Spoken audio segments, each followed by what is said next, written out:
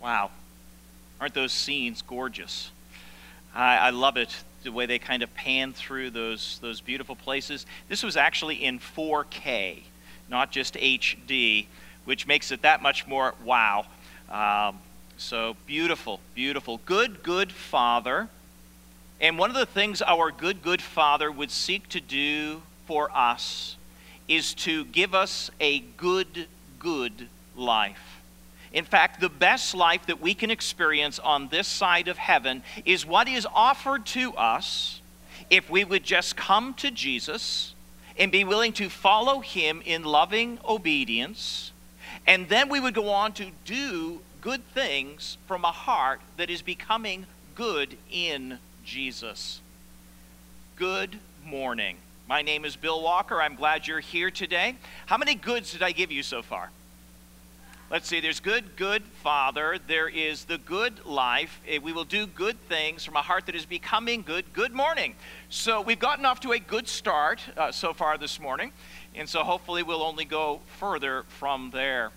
Well, we are doing a walk through the Sermon on the Mount, and it is about kingdom living today, experiencing the rule of Christ in our lives now. And so I want to invite you to take your Bibles with me today as we continue our thought block by thought block walk through the Sermon on the Mount. Now, I prefer to call what I do expository preaching, considering a paragraph at a time, because a paragraph is a complete thought, and we want to make sure that we don't divvy up the Word of God, but that we actually can carry the thoughts forward as they were intended. So we are in Matthew chapter 5 this morning, Matthew chapter 5, and we are going to be looking at the end of what is called the introduction to Jesus' message. Now, Jesus did speak in chapters 5, 6, and 7 what has been called the Sermon on the Mount. And as with any message or sermon, there is an introduction before he gets into the body of what he wants to say. And so today, we are going to focus in on Matthew chapter 5, verses 17 through 20. I've entitled this, The Impartation of the Good Life. How is it that one experiences in their own life the good life? And you're going to discover today that it is by God's grace that happens. It is the grace that is found in Jesus and the grace that is extended to us in and through his word. So, Matthew chapter 5, verses 17 through 20. Notice what Jesus said in this portion. He went on to say this: "Do not think that I have come to abolish the law or the prophets. I have not come to abolish them, but rather to fulfill them. For truly I say to you, until heaven and earth pass away, not one iota, not a dot, will pass from the law until all is accomplished. Therefore, in light of that, whoever relaxes one of the least of these commandments and teaches others to do the same will be called what? The least in the kingdom of heaven. But whoever does them and teaches them will be called what? In the kingdom of heaven." That's what I hope to be doing this morning. I hope to be living them and teaching them because I want to be in the kingdom of heaven. He went on to say this, verse 20, "For I tell you, unless your righteousness exceeds that of the scribes and the Pharisees, you will never enter into the kingdom of heaven." Wow. A lot of profound thoughts here, a lot of very important truths. I'm going to invite you to bow your head with me as we go before the author, asking for enlightenment as to what he is seeking to say. Well, Father, thank you. Thank you for the privilege of your word. Thank you that Jesus Christ gave us this very important speech, because there's something that he really wants us to understand from what he said. And I pray even today, Father, that you would give us understanding as to what Jesus meant when he said what he said and what the original hearers would have heard. And then help us to draw application living on this side of the cross. Please, Father, help us, I pray, in Jesus' name. Amen. Amen. My goal is very simple this morning. My intent is very simple. What I want to do to begin with is I want to get the setting right. I want to make sure we appreciate exactly what Jesus is saying to the people and how they understood it. And then I want to kind of do a quick break, and then I want to move into an application of what he was saying on this side of the cross. Because what he is saying ultimately impacts us deeply on this side of the cross, even though they were largely clueless on the other side. Let me show you what I mean. So, here we are. We are at the mountain overlooking the Sea of Galilee. Jesus has ascended to the mountain, and he is sitting in an exalted place. Rabbis, when they would teach with authority, they would sit down to speak. And so Jesus speaks, and there's this natural amphitheater as you go down the hill towards the water. And so he is speaking, and the masses are hearing. All this crowd is listening to what he is saying. And this is what they have heard thus far. They have heard that they are blessed. Blessed are you, blessed are you, blessed are you. 8 times Jesus called them blessed. He was giving them an invitation to know him and to walk with him and to enjoy him by obeying him. So he was giving this invitation, and they were going to be blessed, and who would have thought? This is incredible. And then he told them, not only are you going to be blessed, but you're actually going to be salt and light, and you're going to have a powerful influence in the lives of other people by doing good and bringing glory to God. And they're hearing all of this, and they're trying to wrestle with these thoughts because they were nobodies. They were people who were nobodies. We aren't blessed. We aren't powerful. We aren't influential. We're nobodies, Jesus. What are you talking about? We have never heard somebody talk like you're talking, because what we've been told for years by the teachers of the law is that it is the people who are moral. It is the people who do the 613 instructions and commandments and statutes of the Mosaic law. And then in addition to that, they actually do the teachings of the rabbis that are connected to the oral tradition of the law. Jesus, it is the powerful that have influence. Jesus, it is the important that have influence. It is the people at the top of society. They're the ones, Jesus, that have influence and authority. They're blessed of God. What are you talking about? You see, Jesus was about to turn the entire society on its head. What he was saying was so radical that they had never heard what he has said. They had never heard this before. You see, the way it worked within the social strata of Israel in those days, and it's not terribly different today in many ways, but what they would have understood in the various layers of society and of that culture is those who were at the top of the culture were the religious elite. This was the Pharisees, the Sadducees, those who were part of the priesthood, those who were part of the sacrificial system of Israel. It's the religious people that are at the top. And then just below them are the highly moral people. They may not be part of the priesthood. They may not be part of the Sanhedrin or the ruling body of Israel, but they're very moral people. And then just below that are the political people, the savvy people. And below that is these people who are powerful and rich. You see, Jesus, according to the Mosaic law, they have those positions. They have been blessed of God to have those positions. And below them is everyone else. It is the poor. It is the sinners. It is the prostitutes. It is the tax collectors. It is the deformed. It is the people that nobody wants anything to do with. They're the ones at the bottom, Jesus. But Jesus, what you seem to be saying is this. Nobody's ever spoken like that before. Nobody's ever said things like this before. But you see, that's exactly what Jesus is doing.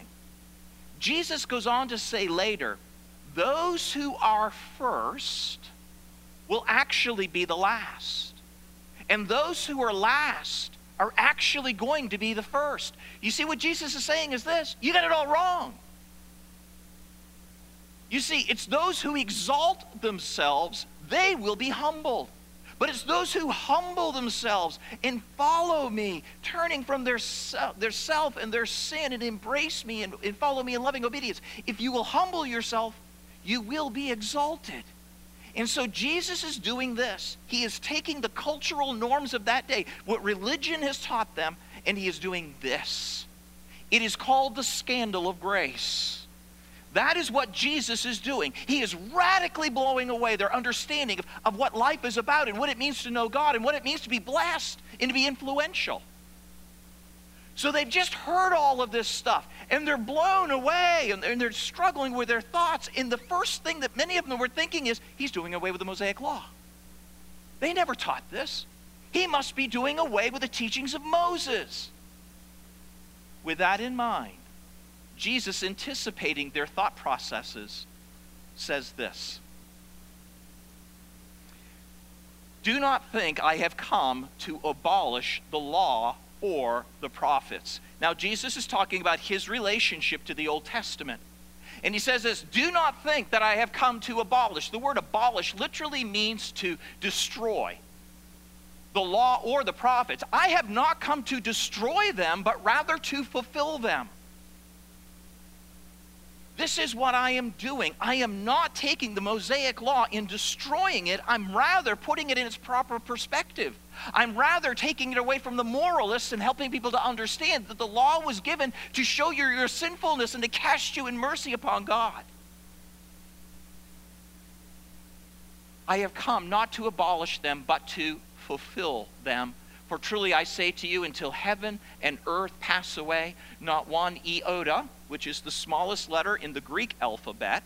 The corresponding small mark in the Hebrew alphabet would be the iota. And so it's kind of a little breath mark. He says, not even that, or a dot, which is merely a part of a letter in order to make it look different than the other letters, will pass from the law until all is accomplished. And so Jesus said this to them, and they're all like, what? What? Okay. So he's not doing away with the Mosaic Law, right? Yeah, I think that's what he meant. He said something about not abolishing it twice. Oh, okay. I still don't get it. He's going to fulfill it? You see, they're wrestling with these thoughts. You see, they knew that Messiah would ultimately come through the Davidic line. They knew that Messiah would ultimately be a king like King David was. They had this appreciation that the Messiah to come was going to be a military and political leader. They had that kind of concept. But what Jesus is saying here is much more than just that. And we will actually go on to talk about this more. He actually comes to fulfill the law. He actually comes to fulfill the ceremonial and the sacrificial system that the law was employed to do. We'll talk more about that in a minute. So they're like scratching their heads. I'm not sure I really know what he means. I'm really wrestling with this whole being blessed and being influential stuff. I kind of like that. Now Jesus goes on to really waylay them. He's about really to kind of just knock them out of their socks, because he not only talks about his relationship to the Old Testament, that he didn't come to abolish it, but rather fulfill it. And then he goes on to talk to them about their relationship to the law. This is his disciples and their relationship to the Old Testament. He goes on to say this: therefore, in light of the fact that it didn't come to abolish the Mosaic Law or the prophets, but rather to fulfill them, therefore, whoever relaxes one of the least of these commandments and teaches others to do the same will be called the least in the kingdom of heaven. But whoever does them and teaches them will be called the greatest in the kingdom of heaven. And this is where he gets them. For I tell you, unless your righteousness exceeds that of the scribes and Pharisees, you will never enter the kingdom of heaven. You know, the scribes and the Pharisees, they were like these religious machines. What they did is think about the law all day long. What they did is memorize the law all day long. What they did all day long is they talked about how can we do it better and more, let's do it. They lived their whole lives to live out the law. And so what they're hearing is, I can't go to the kingdom of heaven. I can never exceed the righteousness of these machines called the scribes and the Pharisees. But the reality is this: they were machines. They had no heart. They could go through all of the external rigors of the process. They could do all these amazing things, but all they were doing is they were doing it for show. They were doing it for the eyes of people. Here, let me show you how loudly and good I can pray. Everybody listen. Oh, thou wonderful, gracious, sovereign Father. And you're all impressed, aren't you? They would stand on the street corners and they would display their righteousnesses before the people. Everybody's like, oh my gosh, they're so amazing. They go, watch me give.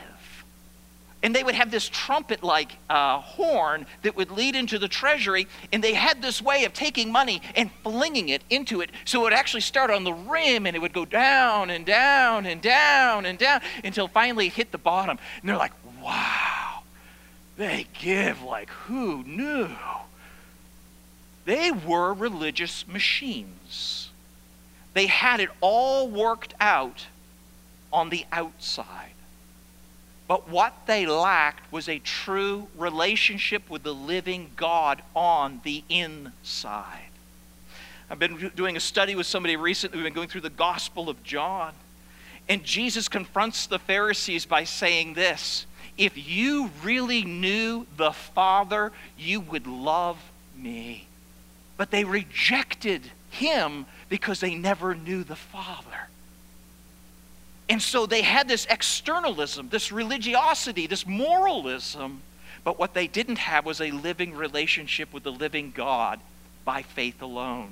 It's always been God's standard, always been God's standard. So Jesus will go on in Matthew chapter 6 to kind of lay waste to some of their hypocrisies. But Jesus later on in Matthew kind of clarifies it very, very straightforwardly when he says this about the scribes and the Pharisees: woe to you. Now the word woe means condemnation upon you. Scribes and Pharisees, what does he call them? The word hypocrite means an actor. Somebody who's playing at something. See how well I did at this role? So he calls them play actors. For you clean the outside of the cup and of the dish, but inside you are full of robbery and self-indulgence. You blind Pharisee, first clean the inside of the cup and the dish, so that the outside may be clean also. Woe to you, condemnation on you, scribes and Pharisees. What? One more time. Thank you. Yes, you play actors. For you are like whitewashed tombs, which on the outside look really pretty, but inside you are nothing more than full of dead man's bones and all uncleanness.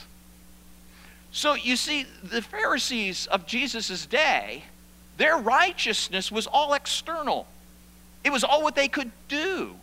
And so to exceed that righteousness, as Jesus is going to show through the Sermon on the Mount, actually isn't that hard. Okay. Kind of shown you a little bit of what the people that day would have understood and what they would have appreciated. Jesus, I've come to not abolish the law, but to fulfill it. They really weren't sure what that meant. Maybe he was this Savior King who was going to come and vanquish our enemy. And then this whole idea of exceeding the righteousness of the Pharisees, they really weren't cool with that at this point. They're really wrestling with what that meant. But today, we live on the other side of the cross. Much of what Jesus has said here now makes perfect sense. Not only do we live on the other side of the cross, we live on the other side of the tomb. Jesus Christ today is raised to the right hand of God the Father, where he is actively interceding on the behalf of his own, where he has now sent the Holy Spirit to born again his children, to inhabit his children. And today we also happen to have the completed Word of God. All those things the people on the other side of the cross did not have, but we now possess today. So let me show you now by application of what Jesus is saying, what it means to us. What is he saying to us today? And the first thing I would like you to notice is what I would simply call this: the gift of righteousness that is given to us in Jesus Christ. This is what he's talking about in verses 17 and 18. Because what he is going to do is ultimately go on to fulfill the law and then to offer to the very people the righteousness that God requires. Now, this is called positional righteousness. Another word for this could be imputed. That means it's credited to you. Another word for this, and I think it's probably a better word, is alien righteousness. Alien righteousness does not mean it snuck across the border, okay? It's not what that means. But alien righteousness means it's not of us. It's apart from us, and it is extended and given to us. So as we see the words of Jesus here, do not think that I have come to abolish the law of the prophets, but rather I have not come to abolish them, but to fulfill them. The word fulfill there literally means to fill full.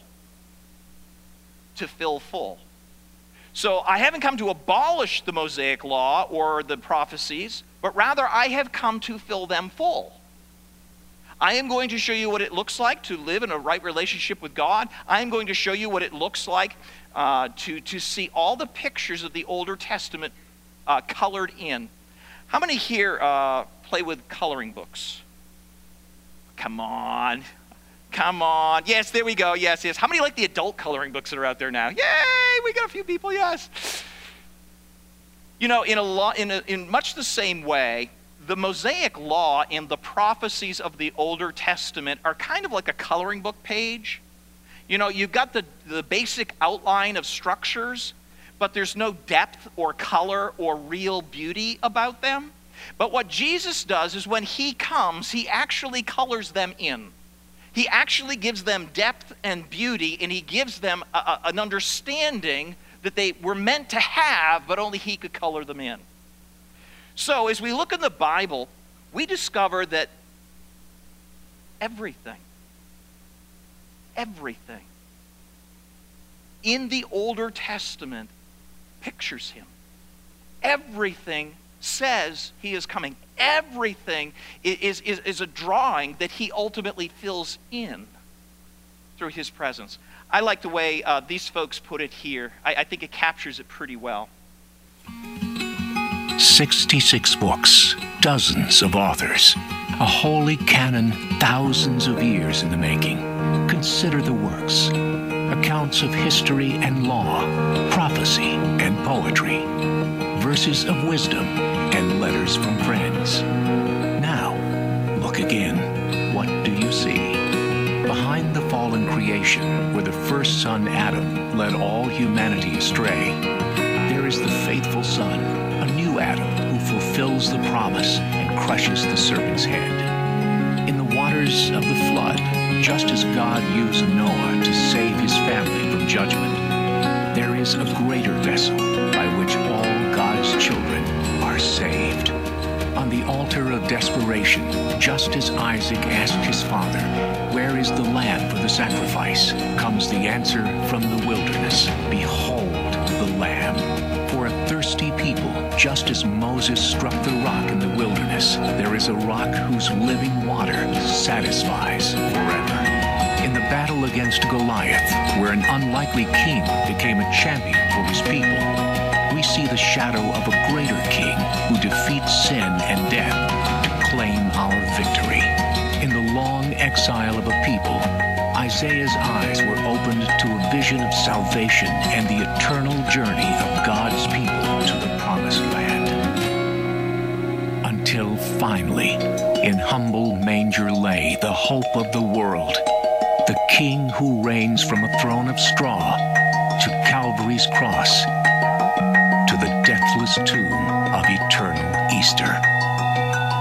Every story casts his shadow. Every word, every verse bears his testimony. The Holy Messiah, Jesus Christ, eternal King.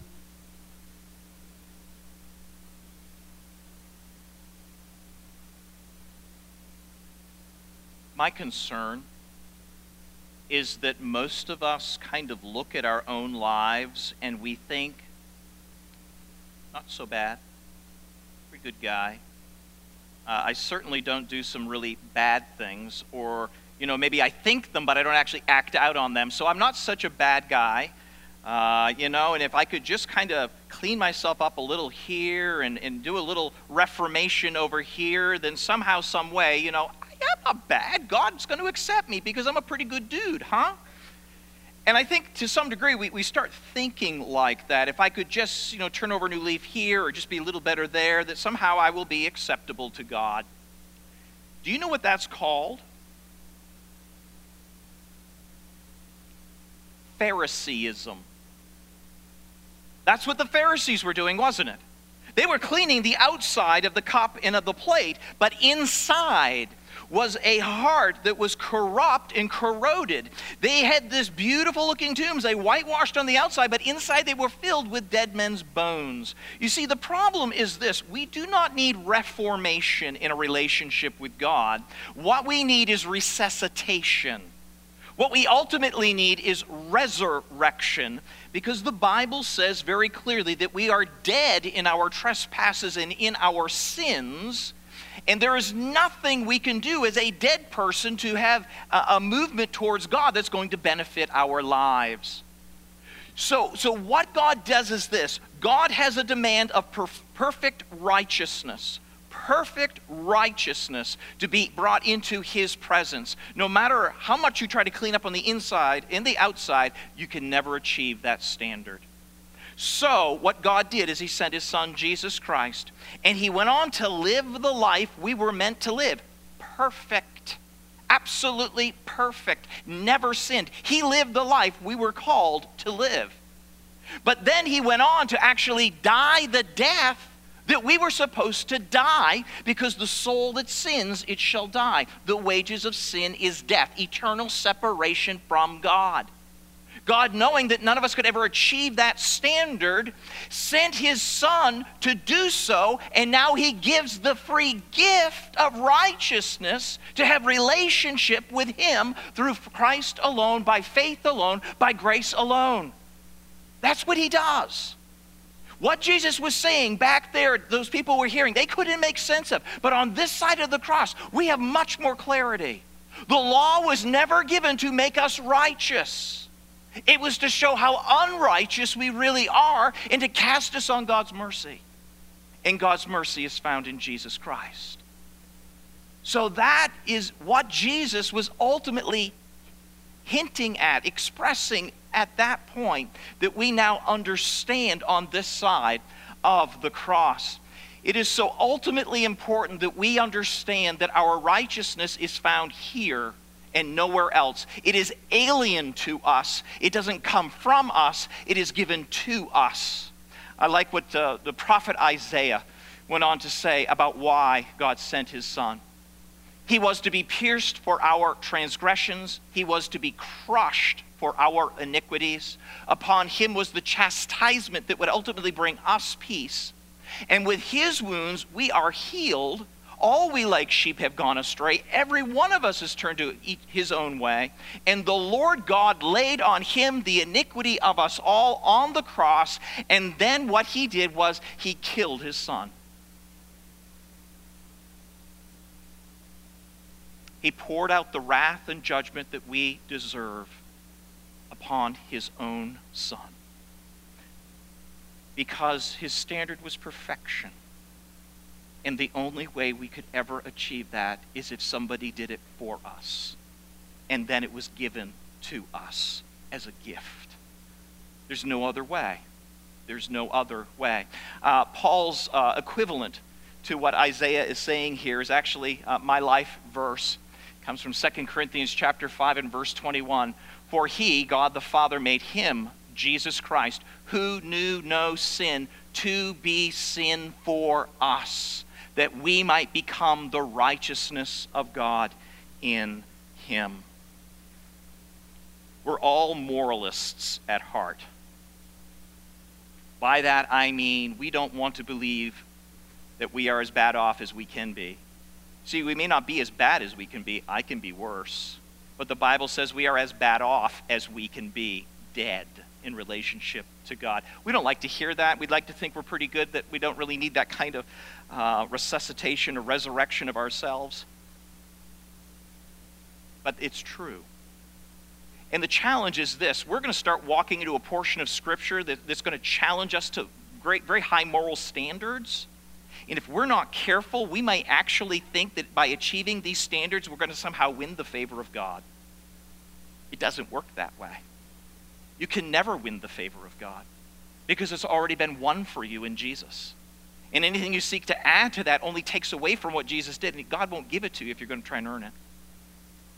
So it was freely extended to us, fully extended to us in the person of his Son, Jesus Christ. So, with that in mind, when it comes to the Mosaic Law, hear what Paul has to say. These are very important words because our tendency is to be moralists. But Paul said this in Galatians 2:16. We know that a person is not going to be justified, that is to be declared righteous, to be in right relationship with God. We know that a person is not justified by works of the law, but through faith in who? Yes, because by the works of the law, what? That's right. You see, you can't be a Pharisee and make it into the presence of God. You can't be working these things in such detail and trying to be so good and try to do so right. It doesn't work. It only works through Jesus. Okay, here's another place where Paul says the same thing. He says, but now the righteousness of God has been manifested apart from the law. Notice this, although the law and the prophets bear witness to it, he's talking about Jesus. Remember, Jesus came to fulfill the law and the prophets? He says, that righteousness of God is through faith in Jesus Christ for all who believe. He came to die to give us the righteousness we need to stand before God. And again, if we attempt to go to the law to somehow win God's favor, Paul warns us that if we do, you are severed from Christ, you who would be justified by the law. Why? Because you have fallen away from grace. So, as we start into this section and as we try to understand the personal implications of what Jesus was saying on the Mount many years ago, Jesus is saying that he is going to give the gift of righteousness to us by faith alone, in Christ alone. And that initiates a relationship with the living God. Now, that's awesome. Amen? That's awesome. My concern is this. Once we get to that place where, we're willing to repent and put faith in Christ, where we're willing to turn from ourselves and sin and embrace him and walk in obedience with Christ, when we get here, I'm afraid sometimes we look at justification, the fact that I have been given this righteousness of Jesus, that I can now go to heaven. We look at that as kind of like, woohoo, I break the tape at the finish line. I'm in. I think we look at it like that. But when in reality, what we need to understand justification is actually the starting blocks of the race called the Christian life. Once you're in right relationship with God, you can now begin to pursue the Christ life. This must come first, positional righteousness. Then we can go on to realize what I would call next that Jesus is referring to here, the grace of righteousness through obedience to his word. You see, not only do we receive the grace freely in Christ, but we are called to grow in grace. It is through loving obedience to God's word that we now become righteous, not just positionally, but practically in our lives. We grow truly good towards others. Now that we have the free gift of new life, the Holy Spirit enters into our lives and makes us born again. As newborn babes, we desire the milk of the word. As sheep, we love to hear our shepherd's voice. As God's children, we desire to please Daddy. We want to honor him with our lives. As grafted in branches, we long to be fruitful. Choose whatever metaphor you want from the scriptures to talk about this new relationship with God the Father through faith in Jesus. They all say the same thing. There is a desire, a longing in the child of God's heart for righteousness, goodness. The indwelling Holy Spirit gives us a longing for holiness. not to be made right with God, but because we are right with God. Not to become his children, but because we are his children. Jesus never came to retract or remove God's law, but he came to fulfill it and enable us to live it out to the glory of God the Father. That is what Jesus is saying on the Sermon on the Mount to these people as they're standing there. He was talking about the scandal of grace. It's not what you do. It's who you trust. And after trusting him, you walk in loving obedience with him, and he'll begin to transform your life, not to make you acceptable to the Father. You're already there. This is just to honor Dad, so they can have a kid that looks like him, and he can be, kind of proud that he's now got a reflection on earth that other people are looking at that looks like him. This is what he's talking about. And so what I want to say is this.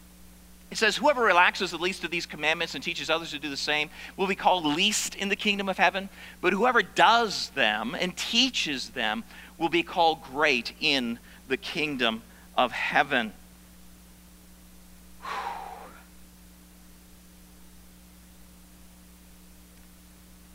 We are going to be working through some difficult material over the next number of weeks together. We're going to deal with issues like anger and lust. We're going to deal with pride. We're going to deal with manipulation. We're going to deal with so many things. And as we begin this journey, it begins by being rightly related to the Father by faith alone in Christ alone, by the grace of God alone. And then, as we walk in obedience with him, we are going to understand that these things will not ultimately come very easily. As we begin this walk with Jesus, we have his righteousness. We're then going to begin this process of transformation. And I like the way that Timothy put it here in Timothy 3:16 and 17. He said, all scripture is breathed out by God and profitable. All of it's profitable for teaching, for reproof, for correction, and for what? There we go. Righteousness is a gift you get, but it's also something that we're called to practically work out in our lives. And it is a training process. It doesn't happen automatically. Amen? It takes effort. It takes work. It is not easy, but the amount of work you put into it, I believe by the grace of God and the work of the Holy Spirit, you will begin to realize the benefits of it. So there is a training process. Think of it a little bit like this. This is a really bad analogy, but we'll go with it anyway. Think of it like this. Think of it like playing an instrument. How many of you play an instrument? Awesome, awesome. Did you know that I play an instrument as well? It just so happens that I was given a violin. Actually, it is a violin that was made by my grandfather. And it was willed to me. If I can get the light just right, it says this inside the body. Alva Burnell Small. Alva. What a great name, eh? It's my middle name. Thanks, Granddad. Alva Burnell Small, maker, Peaks Island, Maine, March 1934. So he built this himself. He loved to play it. In fact, he had a musical family. Ship captain was his father, and so they had lots of good fun. So this is a gift that was given to me. And I know I'd make my grandfather proud if I could, play it and make everybody else just say, oh, that's awesome. It's kind of a bit like what God does. He gives us a gift called righteousness, and what his goal in our lives is that we would realize it to the point where we are doing good for others and bringing him glory. So in an effort to make my granddaddy happy, why is all this moaning going on? Gee. I just want you to know everything I've learned from Joey, my son-in-law. Is Joey here? Where's Joey?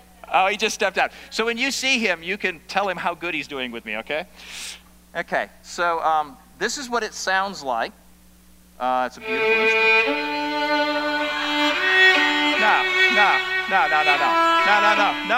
No. Back it up. Okay, thank you.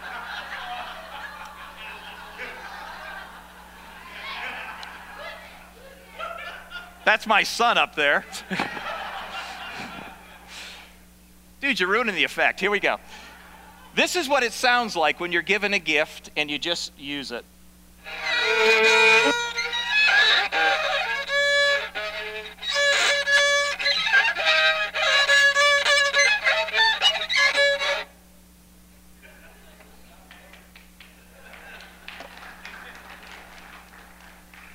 I'm thinking about going on the road and selling tickets. What do you think? You mean to tell me that you can't just receive something like this, but you actually have to practice? You actually have to work at it? You actually have to maybe find someone to give you lessons who's been down that path and understands a little more clearly what it takes to do this? You may actually want to get it reconditioned because there's only 3 out of 4 strings present. You mean I can't just play it and have everybody be blessed and bring glory to the Father? Oh. It's a bit like righteousness in our lives, isn't it? You get the gift of it. You could never earn it or deserve it. It is given to you to bring you into a right relationship with God the Father. He demands a certain righteousness and then he gives it. But then his desire in our lives is that we would then begin to practice his word and realize the effect of his word in our lives, so our lives become finely tuned to who he is. And our lives end up becoming this beautiful music in the lives of others, and the Father's glorified. You know, it takes real effort to learn a good instrument. Grace is not opposed to effort. I just want you to know that. Grace is opposed to earning, but it's not opposed to effort.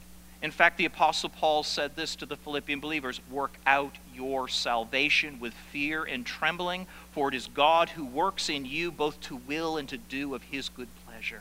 Work out has the idea of strenuous work, lifting weights. You don't build muscle without resistance. And the same thing is true in our spiritual lives. You need to work it out. You need to put in real effort. And you know what? You're going to fail more often than you succeed. Amen? And I just want you to know there's plenty of forgiveness with the Father. He's more than gracious to forgive our efforts as we seek to grow and learn in this whole process of becoming like Jesus. So there's plentiful forgiveness. There's all kinds of additional grace. Maybe it would be very helpful if we actually got somebody who could walk with us who has done this and begin to learn from them too. It's called discipleship. And then we grow and we learn and we strive and we're making strides. And then we really, really mess up. And we find forgiveness, more grace in people who love us in spite of ourselves. And we go on to finally be able to play the instrument in a way that glorifies God. You ruined the effect, but let's finish it up anyway.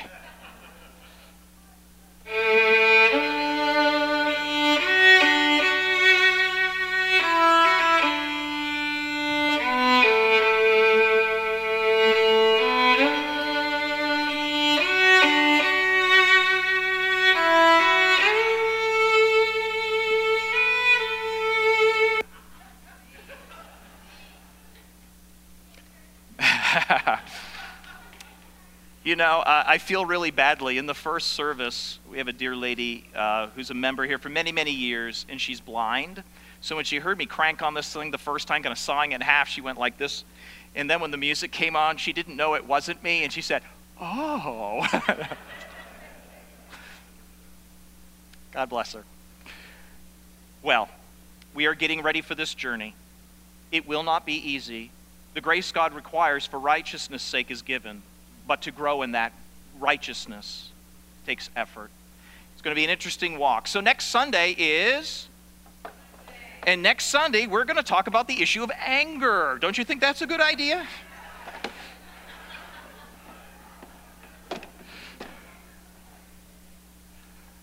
Whew. Okay. I want to invite those who are going to serve this morning. We're going to close our time with an observance of the bread and the cup. What I would like to have happen as the elements are being handed out, in just a minute, Kevin's going to play kind of as a backdrop to the elements being handed out. I want you to use the next few moments to kind of reflect on Jesus. I want you to reflect on whether or not you have embraced him and him alone as your righteous standing before the Father, because there is no other way. If you have done that, I would like you to reflect on Jesus. And I'd like you to think about a part of your life where you're no longer going to resist the work of God, but you're going to tell God, I'm freely going to assist you in the work you're seeking to do in my life. So either you need to embrace Christ in these next few minutes, or you need to tell him, all to you I surrender.